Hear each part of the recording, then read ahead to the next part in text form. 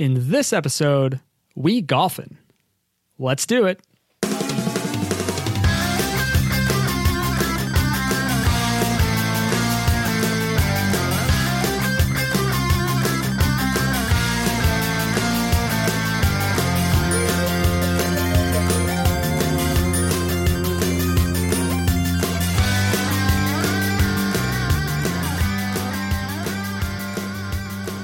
What's up, companion? I'm your host, Tom Tate, and I'm on a mission to trim and prioritize my ever-growing backlog, and I cannot do it without your help.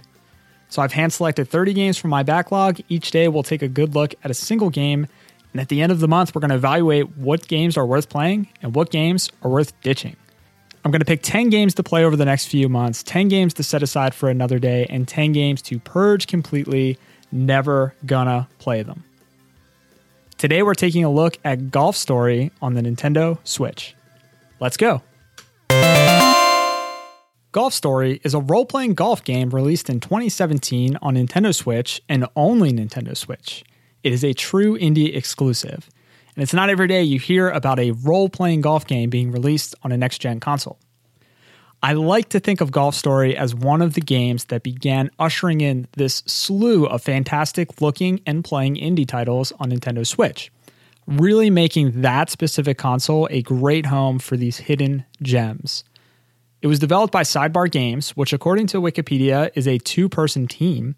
At first glance, Golf Story looks like your average golf game, but if you watch a trailer or read about it, you'll learn that it's more of a quirky RPG with a storyline and some character progression.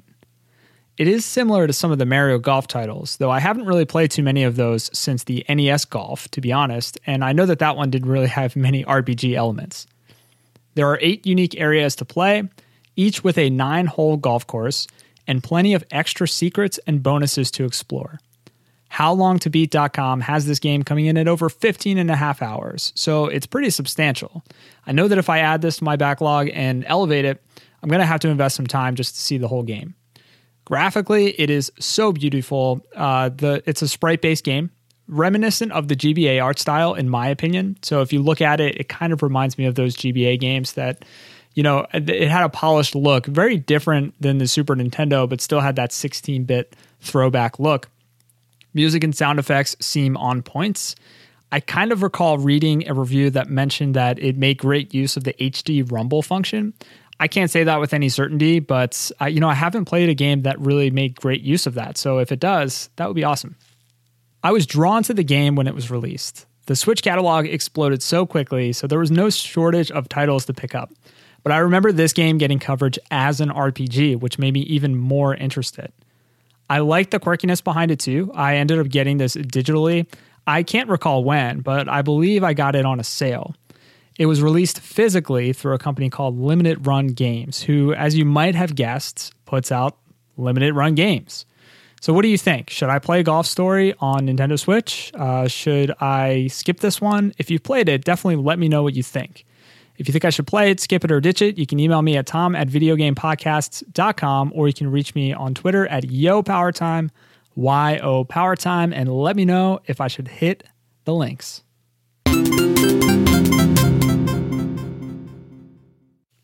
So I'm not going to lie, companions, I am feeling the pressure of releasing a podcast every day. Today specifically has been super busy with work. Unfortunately, my day job does not require or allow me to be podcasting about video games or playing video games or even thinking about video games nearly as much as I'd like to, but I'm still 100% dedicated to making sure that this podcast hits your podcast feed every single day for the month of November. For this episode, though, because my time is a little strapped, I'm not going to spend a ton of time talking about kind of the bonus topic for this, but I do want to talk a little bit about one thing that may or may not come up later in the month, and that is the Nindies. So every couple of quarters, Nintendo will release a Nindies showcase video, which promotes their top indie games available on the system. I really appreciate that they do this, and I'll tell you why. They actually promote it a little bit on their podcast as well, the Nintendo Power Podcast. And I think the reason why I like this so much is because the eShop, the Nintendo Switch eShop, is a bit saturated these days. There is a lot of fluff. I guess shovelware might be the best phrase. Like games under $10 that probably shouldn't be there and shouldn't be played. There might be some hidden gems in there, fortunately, but like it's so hard to find them. So it's really important that there are curators out there who are propping up some of the best indie showcase games so that you can find them. So many games on the eShop, hard to keep track. Nintendo does a good job promoting them through these Nindies showcase videos, which are kind of like Nintendo Directs, but not really. The rate at which indie devs are putting out great games on Switch is totally insane, and I really appreciate that it's become such a good platform for people to develop for. So if you have a great idea for a game, this is just such an awesome way to get it in front of people. But I personally struggle to keep up, which is why there are a lot of Nindy titles in my backlog. They're just so easy to buy. They go on sale frequently. I know we'll be talking about a few during this particular month. I have Celeste on my list, The Messenger, maybe a couple others as well. So here's a quick list of some of Nintendo's acclaimed Nindy titles, the titles that they're promoting. And I'm sure you've heard of a ton of these. Hopefully you've played them. And while a lot of them are not on my backlog, I want to say the majority of them have been unplayed by me. So if they're not on my backlog now, I'm pretty sure they'll be on my backlog eventually. So we have Cuphead, The Messenger, Celeste, Undertale, Dead Cells, Overcooked 1 and 2, Wargroove, Hollow Knight, Enter the Gungeon, Travis Strikes Again, Blaster Master Zero 1 and 2, Inside, Stardew Valley, Bastion, The Flame in the Flood, Tumbleseed, Shovel Knight, Axiom Verge, Transistor is on there as well. So a lot of these games, maybe you pick them up on Steam sales, right? Like a lot of these games were on Steam first, and now they're coming to the Nintendo Switch, like Stardew Valley, for example. Some of these games are exclusive to the Nintendo Switch, or they came to the Nintendo Switch first. Then you have these rare games like Cuphead, which was a Microsoft game that I would have guessed would have never come to the Nintendo Switch. And here it is available to play on this platform. So there's so many great independent titles to play on this particular console. If you have a favorite, definitely let me know at Yo Power Time. I would love to have that conversation off the podcast and hopefully add a few more games to my list. So will Golf Story make the cut? Subscribe to Backlog Companion on Apple Podcasts, Google Podcasts, Spotify, or wherever you listen to shows, and follow along to find out. If you want to advocate for a specific game or check out the full list, head on over to backlogcompanion.com, where I will link up the list and you will find my contact information, or you can email me, tom@videogamepodcasts.com. Any notes you want to send over, I will read on an upcoming show. And in the absence of a Patreon account, the best way for you to support the show, I've been saying leave a review. I've gotten one or two.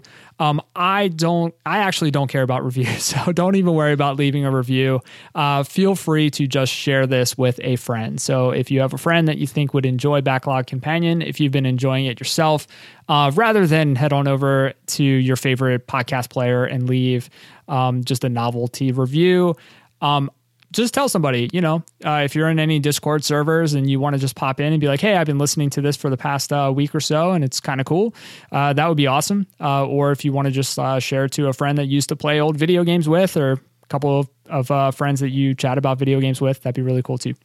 I've been working on getting guests on the show. It's been, again, just a super busy month for me. So as soon as I can lock in some time to talk with a few guests, there will be some diversity. I was lucky to have my son on the show. Maybe he'll come back for another one, but I want to talk to a couple of adults actually about video games. So we'll work on that in the coming weeks. But again, this has been super, super fun. If you have any actionable feedback for me, feel free to pass it along. I want to thank you so much for traveling, my companions, and I will catch you on the next one.